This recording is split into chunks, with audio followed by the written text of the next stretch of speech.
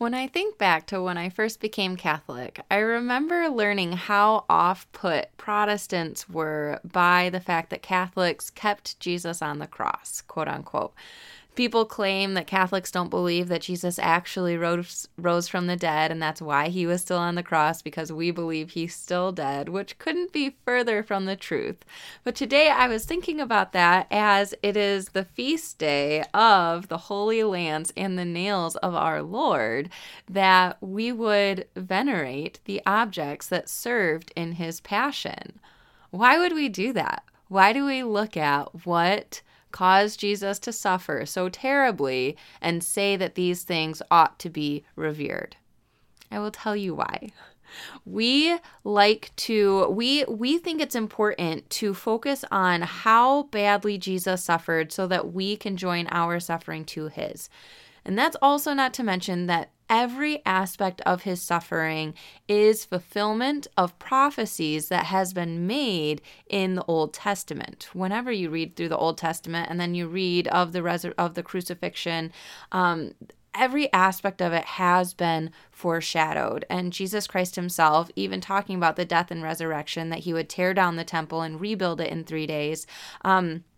Every aspect, right? So today, in focusing on the Holy Lance, right, it was foreshadowed that the Son of Man, the Son of God, Son of Man, would never have a broken bone. It's Psalm chapter 34, verse 20, where it says, "He protects all his bones, not one of them will be broken." And that's not to mention Exodus 12, verse 46, and Numbers 9, verse 12, where the Israelites are told not to break the bones of the Passover lamb, which, as we know, Jesus is the new Passover lamb, right?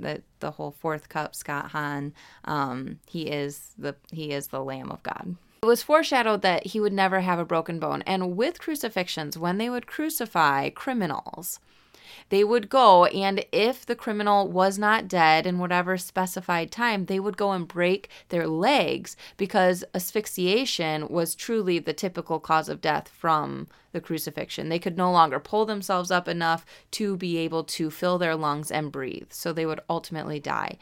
Sometimes they would stoke fires at the base of the cross, so that they had to inhale smoke to speed the process up, right? There were different things that they could do to cause the person to die a little bit sooner, but not too soon, because the whole purpose of the crucifixion was not only public humiliation and shame, but also that it was prolonged torture. I don't know who would want to hang by nails in their wrists, but nevertheless, here we are.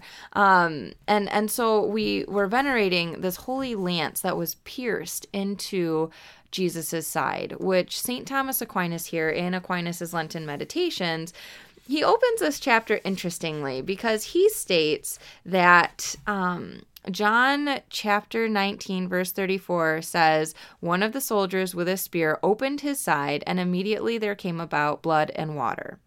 And he says the gospel deliberately says opened and not wounded, because through our Lord's side there was opened to us the gate of eternal life. I don't disagree with his thought process here. I can appreciate that the word opened is used in this particular translation that he is referencing, that the gate of eternal life was opened onto us, that, Revelation 4 verse 1 references that there was a gate that was opened in heaven, the door opened in the ark that prolonged life for all the animals that entered. All of those pieces, I can appreciate that.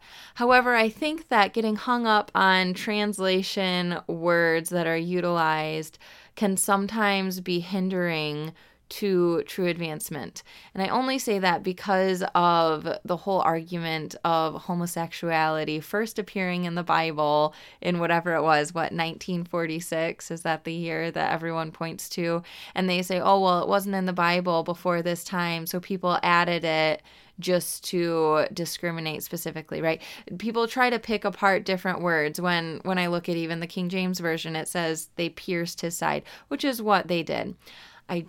And so I struggle when somebody says, oh, well, it intentionally uses this word for this purpose, when we know that translations can shift. We know that as language advances, as we, which I hope we never have a Gen Z version of the Bible. I have read that AI is looking to write more inclusive Bible or something. I read something about AI rewriting the Bible, which was terrifying to hear, because the Message Bible is in and of itself so far away from fundamental truth. It's not so far away from fundamental truth, right? Jesus died and rose again. But when you're talking about foundational truth, I guess is probably the better word I'm looking for there. When you're looking for foundational truth, you do want the most direct translations from the Greek, from the Hebrew. You want the most direct translations that you can get, because different words do mean different things. When you look at John 6 and he says, you will eat my body, the Greek word that's used there actually means gnaw, like you will gnaw on my body.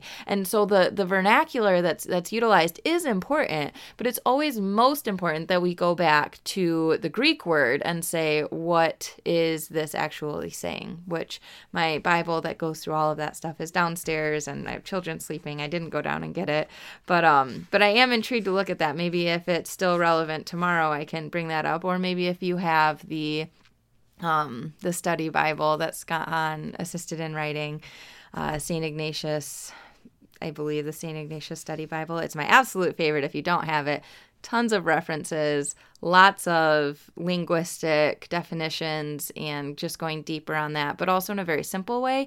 And it makes the subtext as important as the scripture, because it's explaining the interpretations, it's explaining the foreshadowing, it explains all those aspects, which I love. And one thing, though, that I did absolutely enjoy reading here from St. Thomas Aquinas was that reference to how Eve was formed from the side of Adam, and how the church is the bride of Christ, and by Christ's side being opened, being pierced, however you want to say that. We'll go with the word opened, because it is a beautiful analogy here, that his side was opened, and the church is the bride of Christ, right? Well, the church is a she, very feminine, and it's from the side of Christ that the church has found its foundation and found its roots, that it's totally rooted in Christ. I think that's just such a wonderful foreshadowing, even from Adam and Eve, that Eve was taken from the side of Adam, from his rib, right? And that was how woman was made, the bride of man. And that the church would come forward as the bride of Christ, forward from his side being pierced, because that is when his death was fully acknowledged, fully understood. Not a bone was broken. He was already dead. I've never made that connection before. And so reading that was kind of beautiful, just to see how much creation in and of itself is linked to the foundational truth of Catholicism, of Christianity, that Jesus and the church are one and the same, like they are helpmates to each other, right? And the church is a helpmate to Christ, is more so it. And so we, I as a woman am a helpmate to my husband, and the church is a helpmate to Jesus, so that people can be drawn to him. I'm a helpmate to my husband, so my children can enjoy their time with him, that he's not coming home to a totally ransacked house. Now that the twins are a little bit older, it's a little more manageable. We're getting our feet under ourselves. But, that's kind of my duty as a wife long term, is that the home that we're cultivating, the home that I'm helping establish here as I stay home with our children, is that when he comes home, I'm able to facilitate that relationship more, that he's not coming home and picking up with them and forcing them to do whatever, It's like, that's my job as the mother, to make sure that they are being obedient to the rules of the home, and that we are working together to build that home. And that's what the church does for Christ, is it ensures that we are building a clean house, that we are, that's the duty of the church, is to build a clean home that can facilitate the person's relationship to Christ, which obviously we've seen a major downfall in Catholicism with all the priest scandals and whatever else, misuse of financials.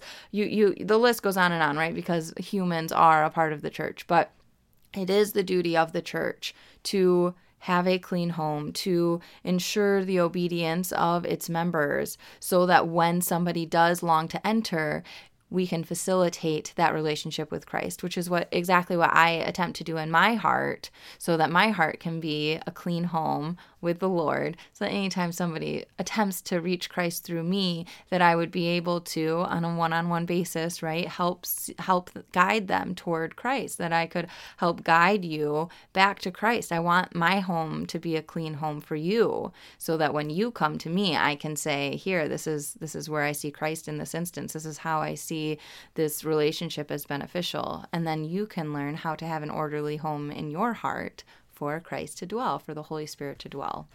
And so just meditating on those things, I mean, if we don't think about the suffering that Christ endured, I think it's very easy to take it for granted, to just say, oh, well, we're saved. I heard somebody just say the other day, I think it was in the homily, we're not saved, we are being saved. If you were saved, you would be in heaven right now, but you're not. So you are still being saved. You are not saved yet. And that was just very direct, right? It's, no, this once saved, always saved stuff just doesn't quite work, because if you were already saved, you would be in heaven. We're not saved yet. We're being saved. And so it's a continual process. It's a continual, gradual, long, exacting work, right? And so we focus on those different pieces of our Lord, though, just because it brings us into meditation with Him, allows us to focus on His suffering so that we can join ours to His, not take Him for granted, and also understand His relationship with the church and the church's relationship with Him, and how that affects us as a whole, as an individual and as the body of Christ. Enjoy your Holy Feast Day today. May the Lord be with you, and I look forward to chatting with you guys tomorrow all about the love of God shown in the Passion of Christ. God bless. I'll talk to you soon.